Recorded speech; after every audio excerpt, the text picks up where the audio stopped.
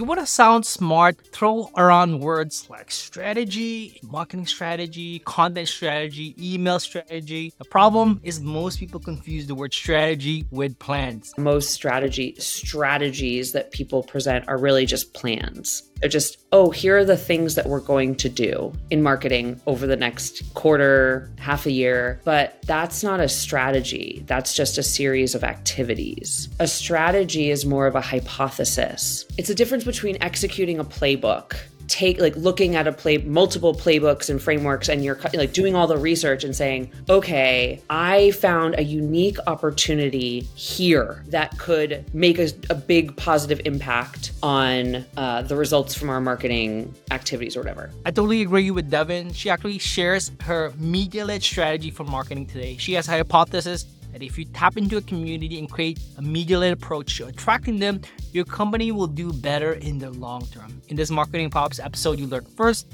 the problem with the traditional SEO approach. Second, the power of tapping into a community. Third, a B2B company that's using a media-led strategy really well.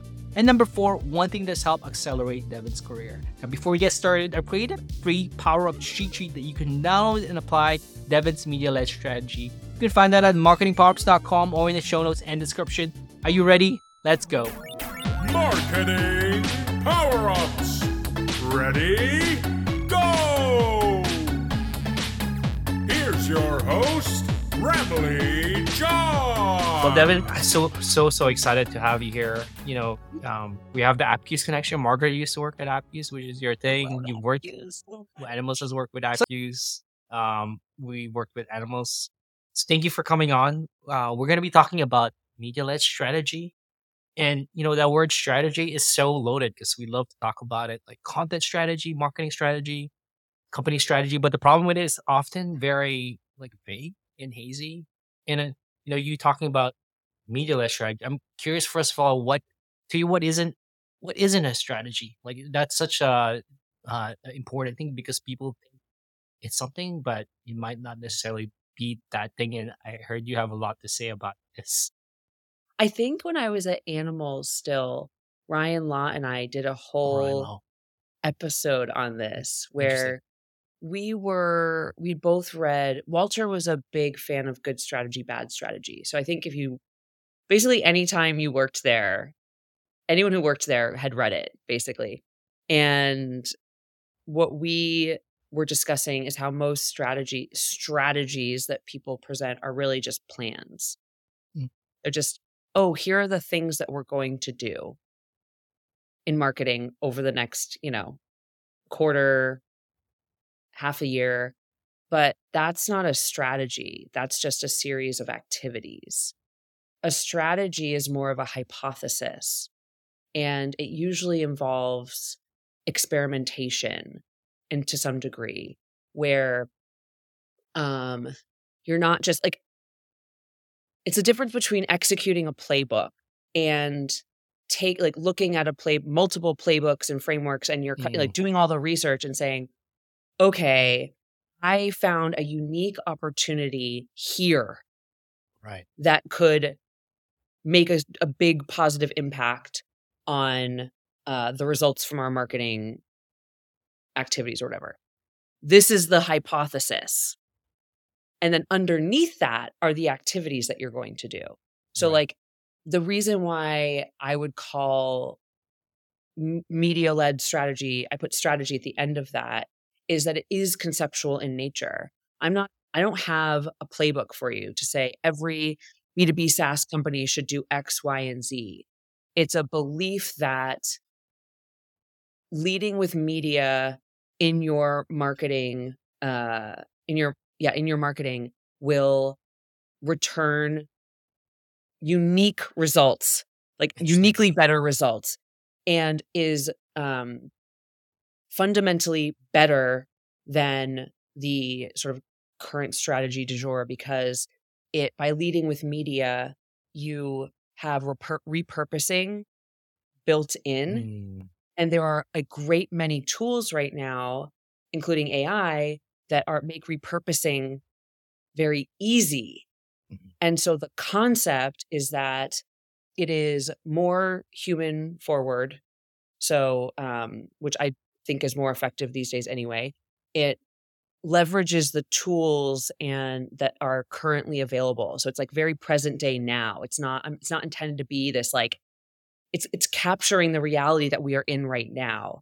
And it's flexible. It can be distributed across multiple team members, et cetera, et cetera. So like that to me is a strategy because it has a hypothesis and it takes in sort of the realities and tools of today and is different from the current common strategies that are being deployed in B2B SaaS marketing.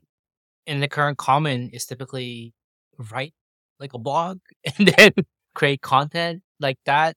When we say content, people think about content, they think about the blog. And you're talking more of a holistic approach where like media could be many different kind of assets or forms. Yes. And the thing is, we got so asset focused in B2B marketing strategy where it was like, I'm going to write blog posts and, search and all that.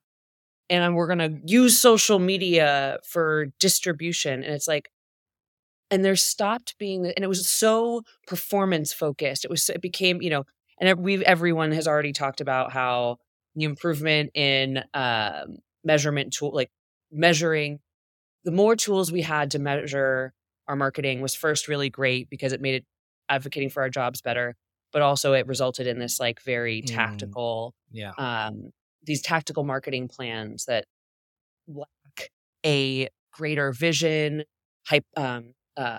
stance, and personality, and that transactional kind of approaches isn't working anymore. I mean, I think I might have said this in public more than once, but I was like, websites are dead. Like, you don't need them anymore. Like, blogs are just a library that, people can reference when they need to. Like, it was really, but that's kind of true. It's like, what if we put the idea at the center? Why did you even why you made this product in the first place? What is the challenge that it was, it was solving? What is who are the people it's helping? If you put a media-led strategy really emphasizes more the idea, and then you think about where is best to share that idea after. And so, I feel like it inherently puts the customer at the center again. It inherently puts your product at the center. It puts your people at the center. And there's sort of a limitless number of experiments that you can run that way. So that's why I'm so passionate about it. Because also it's just more interesting. Like everything became about the journey, this linear journey. Right. I'm like, I need you to know that journeys don't look like that. They just don't. Journeys are like a subway map inside and out. Yeah. And it's like, let's stop simplifying and embrace the mess and chaos. And that's what I think this strategy does. And I think it'll be more effective. It's funny compared to subway path because New York's, I've gotten lost. Like, line 1, line 3. I'm based out of Toronto. We have like 3 lines. Versus New York, where like there's multiple ways to get from point A to point B, multiple potential paths. And this is a challenge. Is like we try to often like strategy is like trying to make sense of chaos, and by doing so, simplifying it so much so that it kind of deduces it to something that is easy to communicate, but at the same time, it like loses like you mentioned it that humanness to it all. And I think, I get it, right? We automated it down so that it was more like presumably more efficient and effective and cost less, right? Because the flip side of that is like an unruly, unmeasurable marketing plan that, is wasteful. And, but so like, I understand the appeal of automating as much as possible and playbooks and all that. But, I was thinking about, my friend, Michael, who's the founder of Campfire Labs.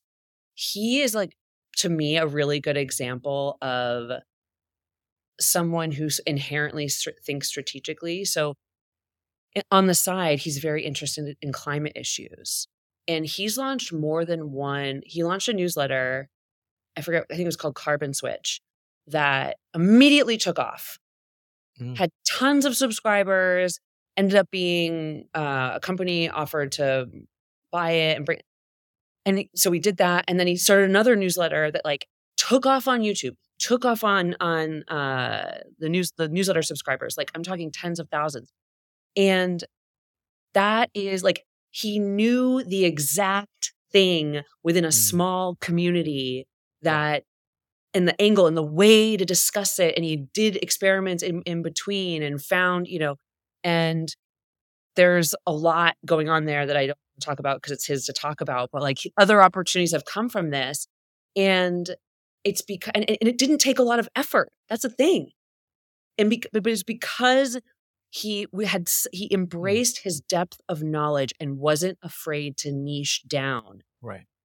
That oddly, it blew up. Same thing with Margaret and I, right? We were like, we only want to talk to marketing leaders. We're like, we're not talking to anyone else. I'm so sick of this beginner shit. Like it's boring.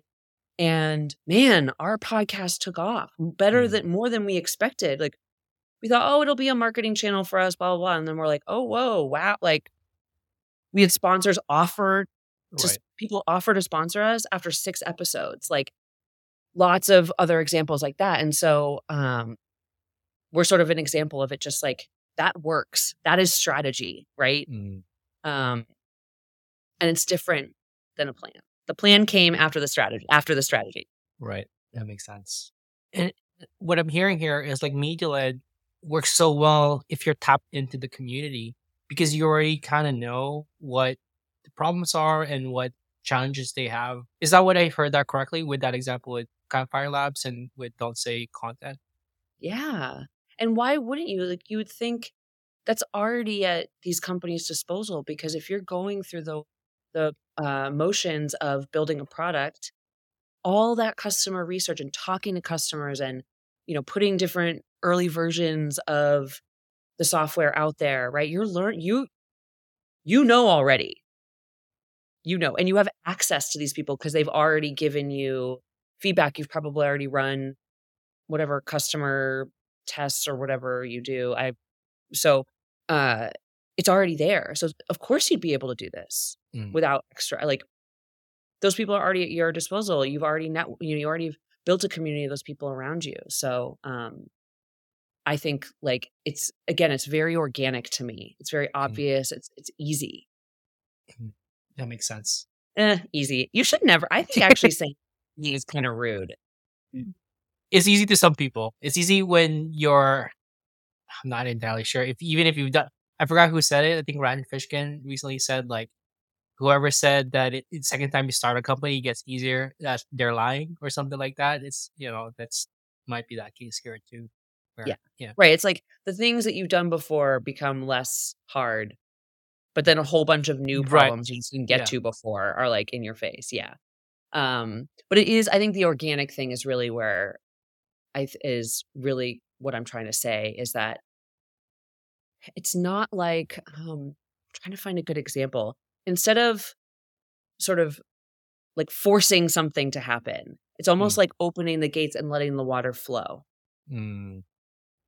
That's a great analogy there.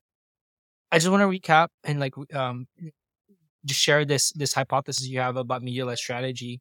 If people lead with media, right? You mentioned around getting unique results with it. And that's really what you're getting at with this media-led strategy, where if you tap into the community, create media that resonates with them, then they inherently get attracted to what you're doing. Could be if you're a consultant, if you're a brand, if you're a product company. Am I saying that right? Yeah. The media is the way to get your unique stance out into the world in multiple different ways, right? You took a stance when you made a company and you made a product and you set vision and all of that, right? That comes from a stance about something. And there's lots of different ways to communicate that stance through people on your team, through your leadership, through people in the community that you surface. And each product or each industry or each, like developer communities, for example, like there's sort of this built-in preference of where they like to interact and the types of things they like to interact with, right? And that's going to be true of any product. And so you sort of have these like things already narrowed down, and then it's like, okay, cool. How do I want to what can I contribute here in these different media places? That was the worst sentence I've ever said. But, how do I introduce something that is new and either entertaining, valuable, fun, whatever? I think that's it. Or it's what I've seen work over and over. Even I worked with Cisco earlier this year with their DevRel marketing department, and this is like this company is like a world. Yeah, right. They're so big. Right. It's like insane. But they have these really robust communities. Like for a company that has this like a very corporate website that has like more subdomains and pages than I've ever seen in my life, they have these robust communities that was so impressive to me. And there's multiple of them, multiple different people, moderating them, the events that the conferences, et cetera. They're really engage, like they engage the community and are engaged. And so, that's they're an example of, surprisingly, like I wouldn't necessarily think of a big company like that as a good example, but they're a great example of using different forms of media across different team members of varying role types in different community spaces and just regular marketing channels. It's really impressive, to the point where this like world of Cisco is able to become small in the right ways, right? To keep those right, which is something that they really like. That is important component of their marketing strategy. So before I continue, I want to thank the sponsor for this episode, 42 Agency. Now, when you're in scale-up growth mode and you have to hit your KPIs, the pressure is on to deliver demos and signups, and it's a lot to handle. There's demand gen, email sequences, RevOps, and more. And that's where 42 Agency, founded by my good friend Camille Rexton, can help you. They're a strategic partner that's helped B2B SaaS companies like Profit to Wall, Teamwork, Sprout Social, and HubDoc to build a predictable revenue engine. If you're looking for performance experts and creatives to solve your marketing growth problems today and help you build the foundations for the future, look no further. Visit 42agency.com to talk to a strategist right now to learn how you can build a high-efficiency revenue engine. Thank you also to the sponsor for this episode, Copy.ai. Now let me ask you a question. Would you rather cut grass with a pair of scissors or lawnmower? Now the answer is pretty clear, right? With the right tool or partner, you can turn tedious, repetitive, and boring tasks from hours to minutes. When it comes to on-brand content and copy, that's Copy.ai for you. Marketers from companies like Zoom, Okta, and SurveyMonkey trust it to produce high-converting copy for their campaigns with just a few clicks. Copy.ai team has created some of the best AI-powered marketing templates for ad scripts, podcast outlines, email marketing campaigns, content marketing plans, and more. You can go to Copy.ai to get those free marketing templates right now, or find it in the show notes and description.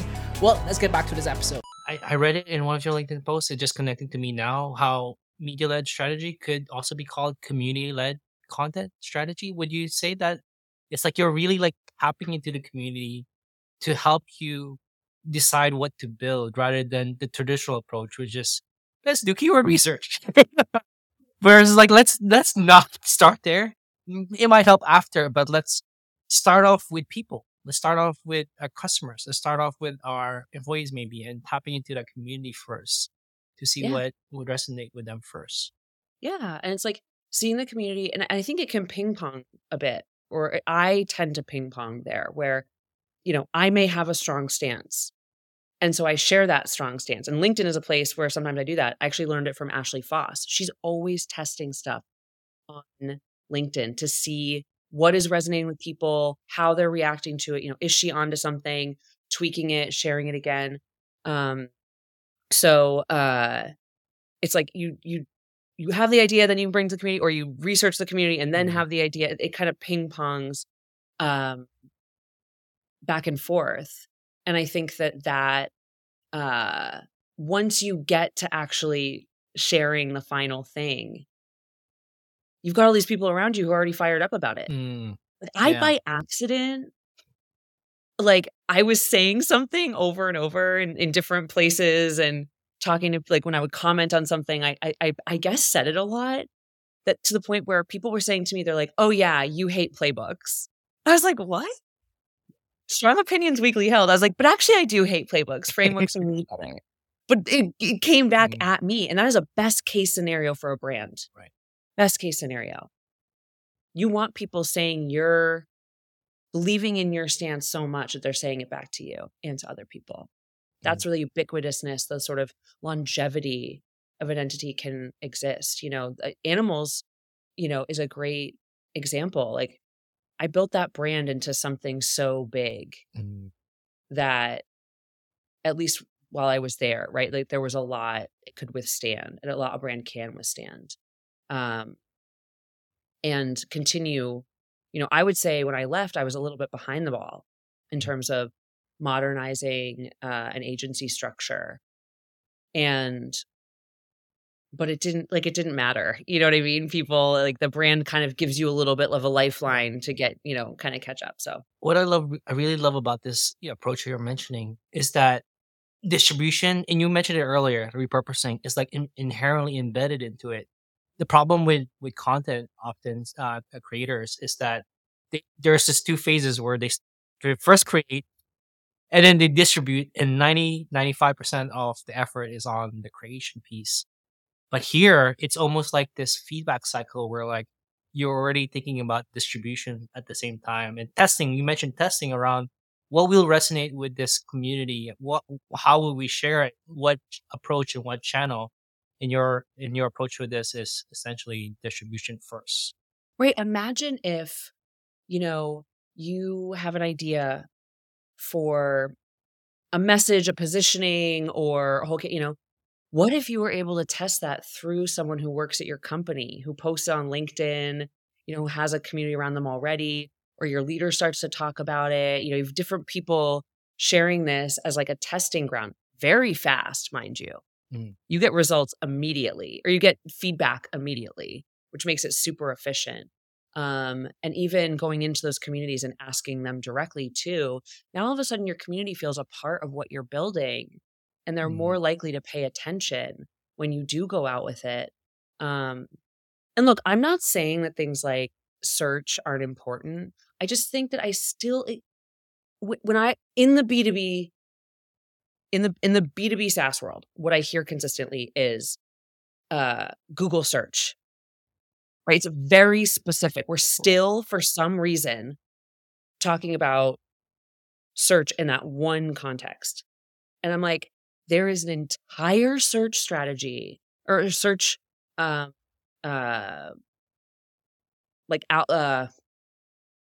to search that is unique to YouTube, to TikTok. There's a whole bunch of things that you can do to surface the stuff you're saying and build an audience there that aren't exactly the same as Google search and are worth learning. So, like, what I really, by taking it away from, again, the specific channels, you're like, it's media. And media to me is kind of like content. You can sort of like morph it into whatever you think it means. You know what I mean? This is media. Like, sure. You know what I mean? Right. Everything is a nail in your hammer or whatever. But, what I wish people were saying is, hey, search is a thing, is a tactic. It's a efficiency tactic. It's a performance tactic within your marketing plan. And it applies across several channels. And we have built, that is where a playbook actually really helps, because it's stuff like a lot of times it's stuff you have to do every time. You're like, we have a little mini playbook across all of our all of our media channels that are that have search algorithms that can be optimized for, you know? And I think that that's like where it's like there's the openness of the umbrella to be to bring in these other, so you're not just, because it's like the conversation is so boring currently about like what's going to happen with search and because of AI, and then what's going to happen with writing because of AI, and I'm like, stop, because you're still focusing on something that's rapidly becoming ancient. What real strategy in 2023 is completely rethinking how you build brand affinity and generate demand with all the new things that now exist. That would be a strategic approach. That would be someone going at solving a problem for their company in a strategic way. That's so deep. I feel like that's like, you probably already posted up on LinkedIn, but like, it's just such a tweetable thing. You're talking about this brand affinity and really generating that demand. And this media-led approach is about that attraction piece. Again, you're like tapping the community, creating something for that community so that they get they're attracted to your product, to what you're doing and what you're working, what you're talking about, the opinions that hold, essentially. Jay Acunzo says this all the time about, if you just, I'm going to ruin it, so please do not take this word, because he has something very pithy already put together, but he's a friend of mine. So, I hear him talk about this a lot, which is, if you just make something great that people love, like that is the gravitational pull, right? It's like attracting is really about creating things that people love such that they are attracted to you. You're not like going out and grabbing them. Like I always talk about kind of like the, and I'm not knocking on like demand gen, because I know you need to do all that stuff, and fair. Even when you bring people in a community, it's still a little messy. Like you got to give someone a path to go down. And I totally get that and think it's important.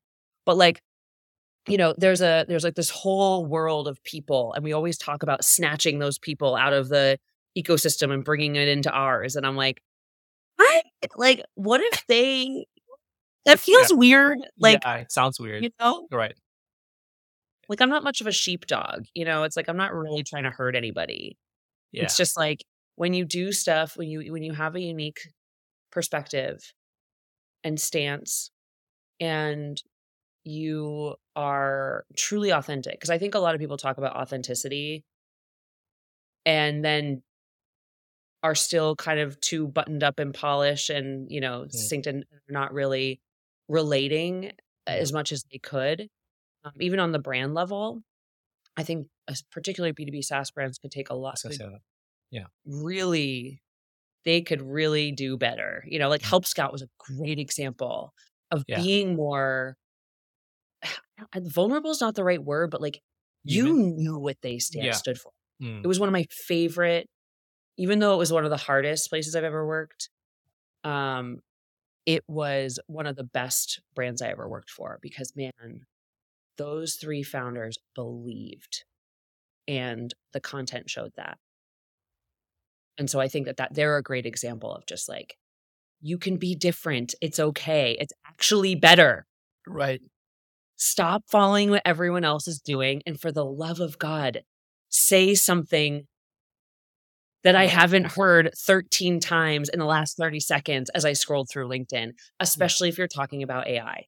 I am done hearing writers weep about how it's going to take their jobs, and, I'm like, strategists, it's like, this is an opportunity. It doesn't have, like, you can change your job or like come up with a new, like, imagine if you looked at this and you were like, oh my gosh, I see this coming. I see the ways that my work is being commoditized. I have an idea. Those are the people that are going to win right now. This is why I keep saying this is like the new age of search. When like there was, all of a sudden you could, in blogging, right? You could write a blog post and kind of like catapult your, growth of your company. Like that was possible. It's possible now on all levels, on an individual level, on a brand level. It's like, take these new changes, and instead of trying to worry about how it's going to impact existing model, change the model. And if you're the one that does it, it's likely that you will benefit more, if not most. It's funny you mentioned Need like a towel. Gotta like go to the reading corner. I need someone to like towel me off. Give me some water. Like, whoa, hey.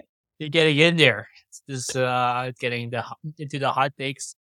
It's something that Margaret actually got super passionate. Margaret, your co-host for Don't Say Content, she was talking about how a lot of B2B SaaS at some point she called the enterprise blue, where like all enterprise companies they look the same and they take on this like really generic blue color just because it's safe and it's what it's done, and you're like, that's how you get lost in the sea of Trauma. I have sameness. trauma about that color. That is, I do.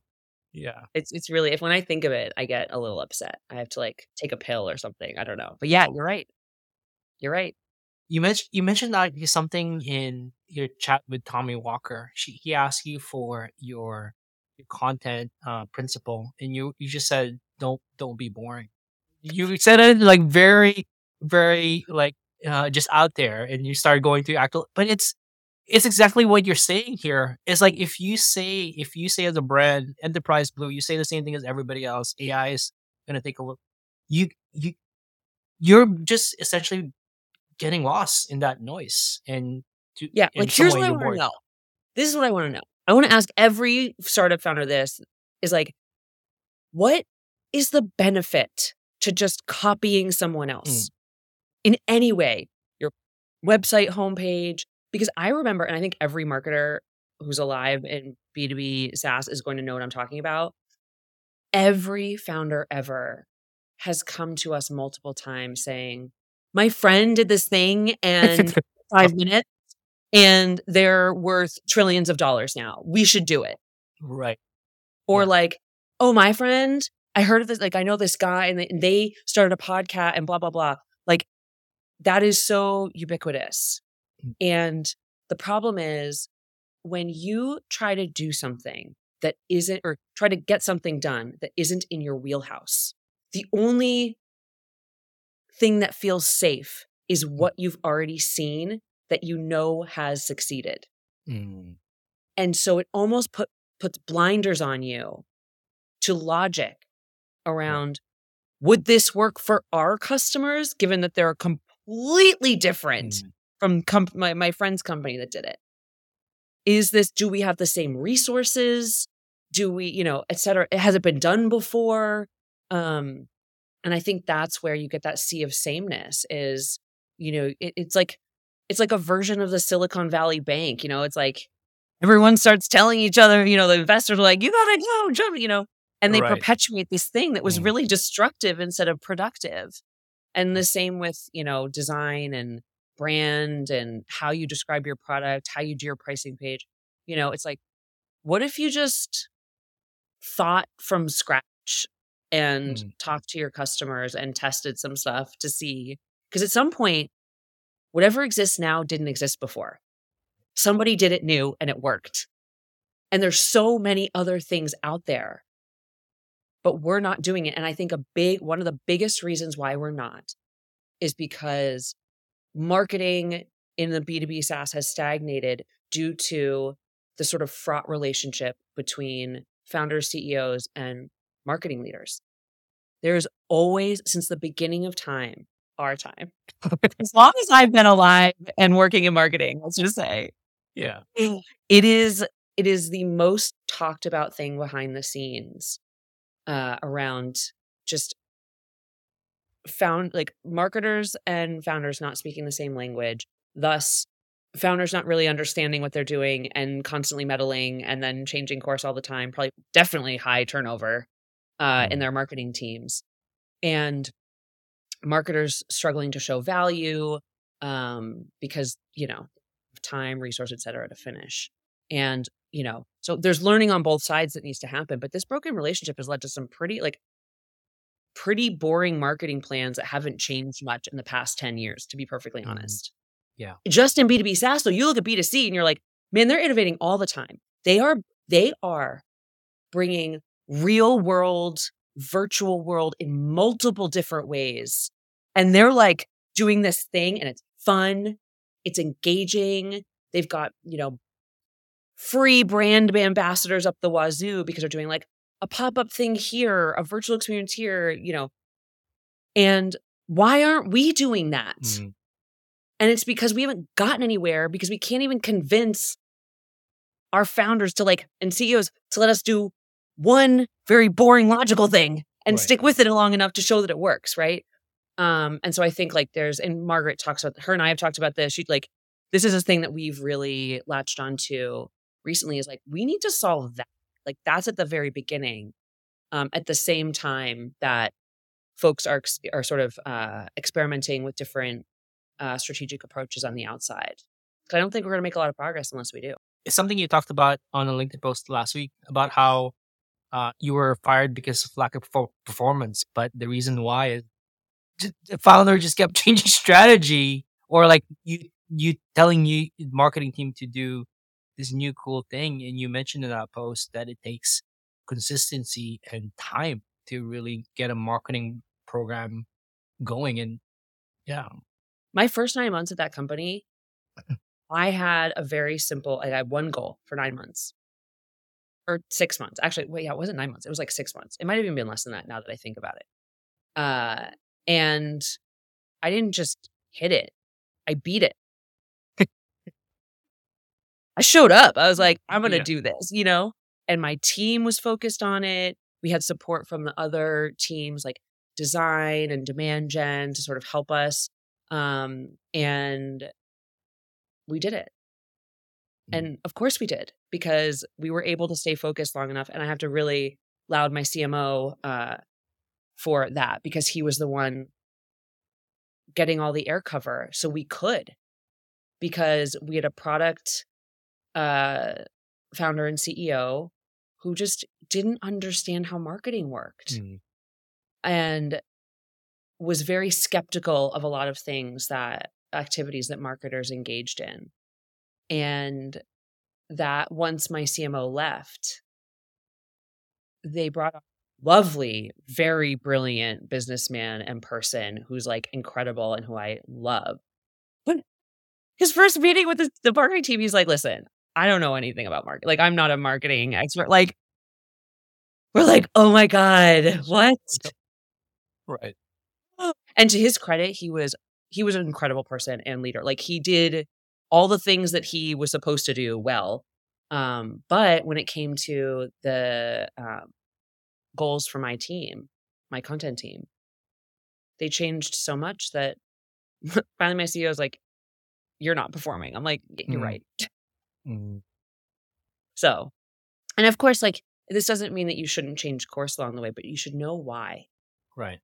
You should know why. And the why comes from executing something long enough that you have the information that helps you make a logical decision. And it doesn't have to be one-to-one. I, ran this unmeasurable campaign and it led to, those signals are always there. And at least enough to know whether we should keep going or like clearly we should stop. So, and a good example of that would be I sort of used the podcast to conduct an experiment I sort of already knew the answer to. Interesting. Yeah. So I thought, okay, well, we have this community around us already. So let's see if we can use YouTube or TikTok to either is it possible to grow awareness of the podcast and thus impact subscribers through those two channels? My guess was no, because they're very insular channels, especially TikTok. But then my follow-up question was, well, is this a different community for us? Could we build a different community of marketers that are outside the community that we're already well known in? So it's like kind of a two-pronged experiment. And because of that, and we tested intentionally with brand versus me individually and on TikTok specifically, and then we focused the brand on YouTube, and it was obvious very quickly. Like when I posted the same stuff that we were posting on the brand account on TikTok, a ton of it was like 200 views to like 900. Wow. Right. And YouTube, we're still experimenting with that because I just feel like I have more to learn on modern day YouTube and how to, operate on that platform. But that's what I mean. It's a signal. Now, has that answered my fundamental question around using it?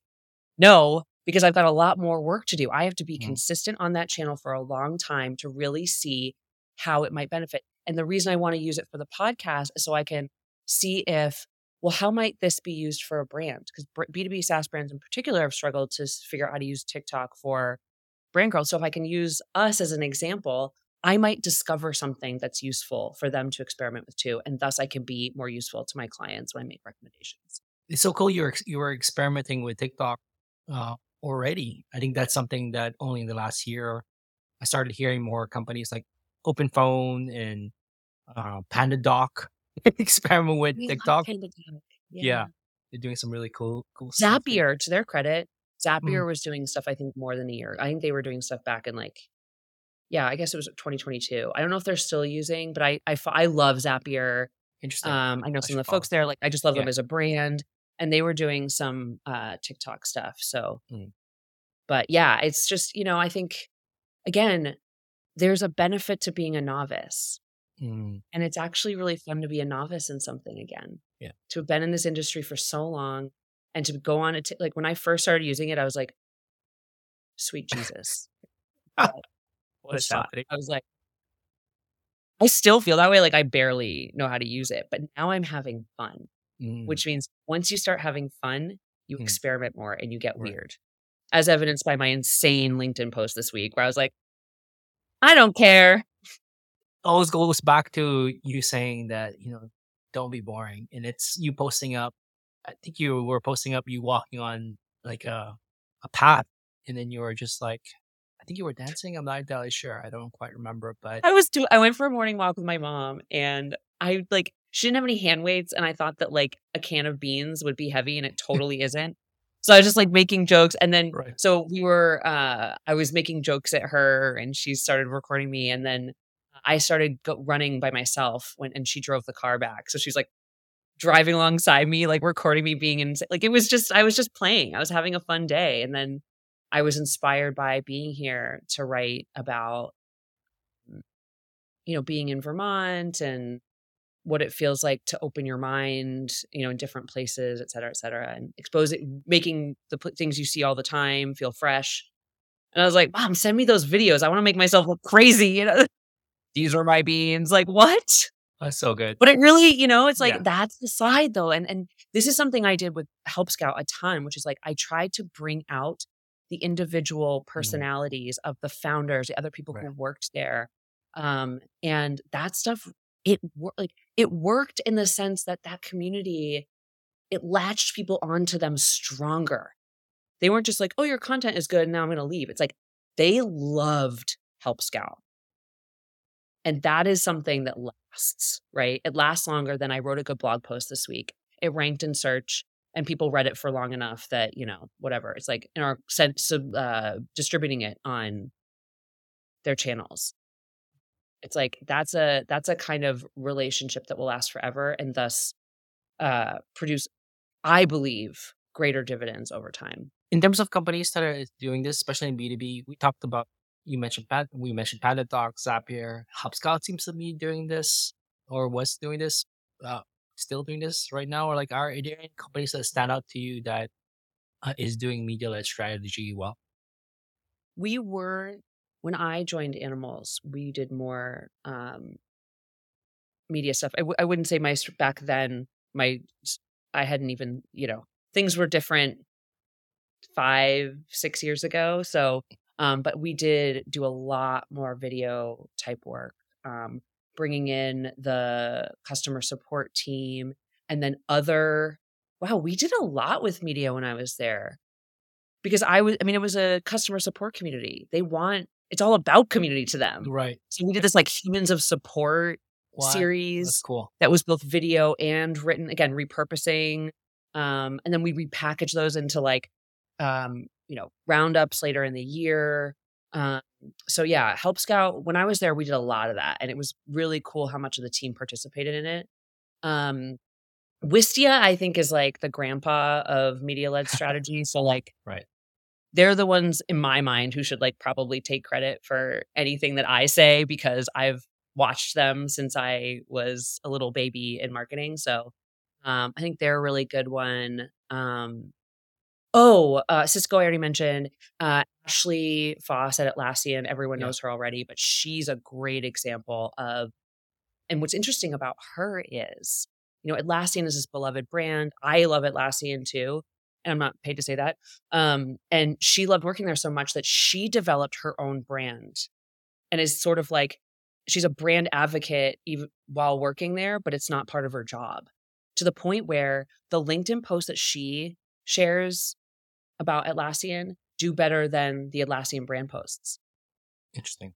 And they really, and the company, to their credit, supports this, right? Because she's going out and giving talks. And so, but this was really of her own accord, which I think is a great example of sort of the micro influencer at company thing. Sweetfish is a company that, and they just like, they understand this like fundamentally. So even that, like, I don't hear enough people talking about this approach. And I just like, I think it's worth giving them credit because they're kind of smaller. And then, there's obvious like Amanda Natividad is a person who does that really well. Sarah Stockdale, Jay and Melanie with the Creator Kitchen, like they're sort of bringing that approach in even inside the product itself, sort of a multimedia experience with people in the community. So I think it's useful right now in B2B SaaS. It's kind of as much useful to look at individuals as brands because there aren't as many brand examples. And I think individuals are being more creative than a brand would necessarily feel safe doing off the bat. Cool. I think if these brands can really like, let's throw out this freaking style guide. Like, can we not actually, because I worked with a company that, and it was big and you had to adhere to the style guidelines. I'm like, you just took all the uniqueness and potential for this to actually do anything worthwhile out of it. Like, let's rethink what a brand guideline is. So there's more room for truly like creative, fun, human, weird stuff, because that's really what's going to make a brand stand out more than anything. So we don't have to rant about style guides today. Ranted about it enough, but so good. Let's get weird. Don't be boring and get weird. Don't be boring. And if people had to stop here, that's the takeaway from this conversation.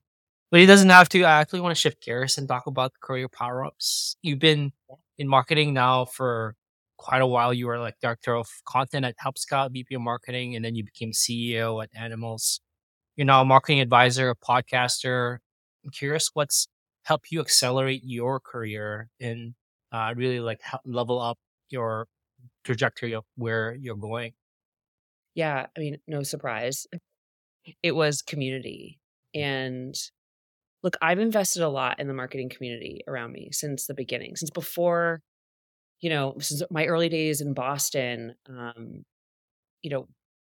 Jay and Aristia invited me to be on the board of Boston Content and we did all these events for marketers, I started my own events. Like, the list is long of ways that I've invested in this community. And thus, the community has really supported me back. And multiply, 10 years later, when I quit, when I resigned as CEO of Animals and without a plan at all, like zero, the volume, I mean, when I tell you, I wrote one LinkedIn post announcing that I had resigned. And I think that one post delivered $125K worth of work over 5 months without a lick of biz dev. And I didn't even mean it. I was like, I made this company some money. Like, here's all the things I did. And then it was like, it led to me.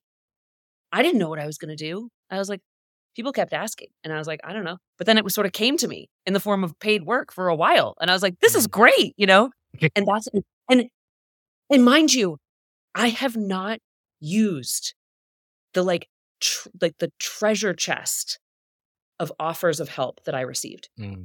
So many people that I didn't even necessarily talk to that much / ever, reached out, wanted to know what I was up to, cared, and then said, how can I help you? Mm. I said, listen, I will absolutely take you up. Like I have an answer to that, just not yet. Mm. Thank you so much. Like, I can't wait to take you up on that offer. And so it's like, that's the community. It's what made me feel safe to, for the first time in my career, not have a plan and explore and play and be lazy sometimes and, and not worry, because I feel the like sort of the safety. There's like a net around me. And on those times when I do need help, the number of people I've helped is so large. And the people who I have relationships with where we love, it's there. And I will, I'm either directly connected to or one connection away. And tons of people will be happy to make it.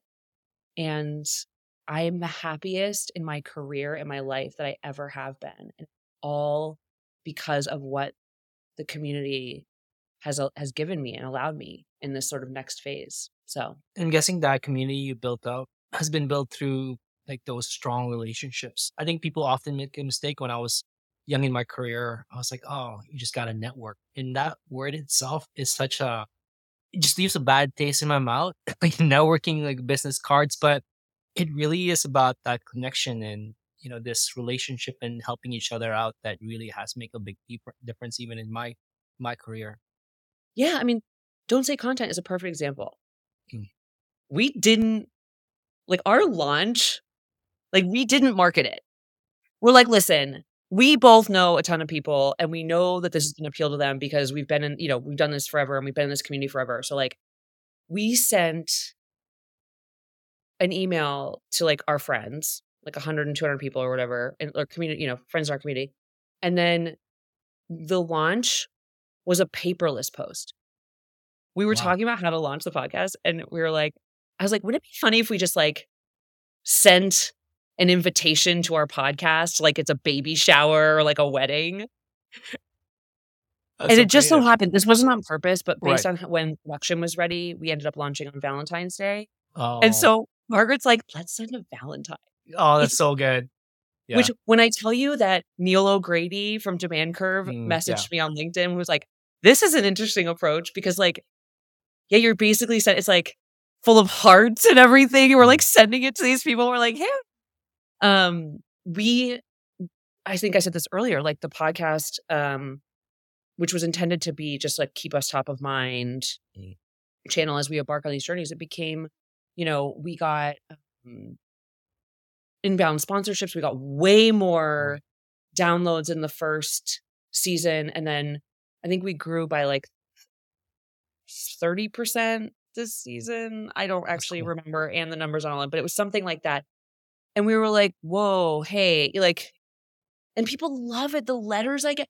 This woman wrote me the other day, this like long note about how much she felt seen and how this exact situation that I talked about had happened to her and how like grateful, and she's like, I love listening to the show. It's like, whoa, holy shit. Like, talk about reward for doing something.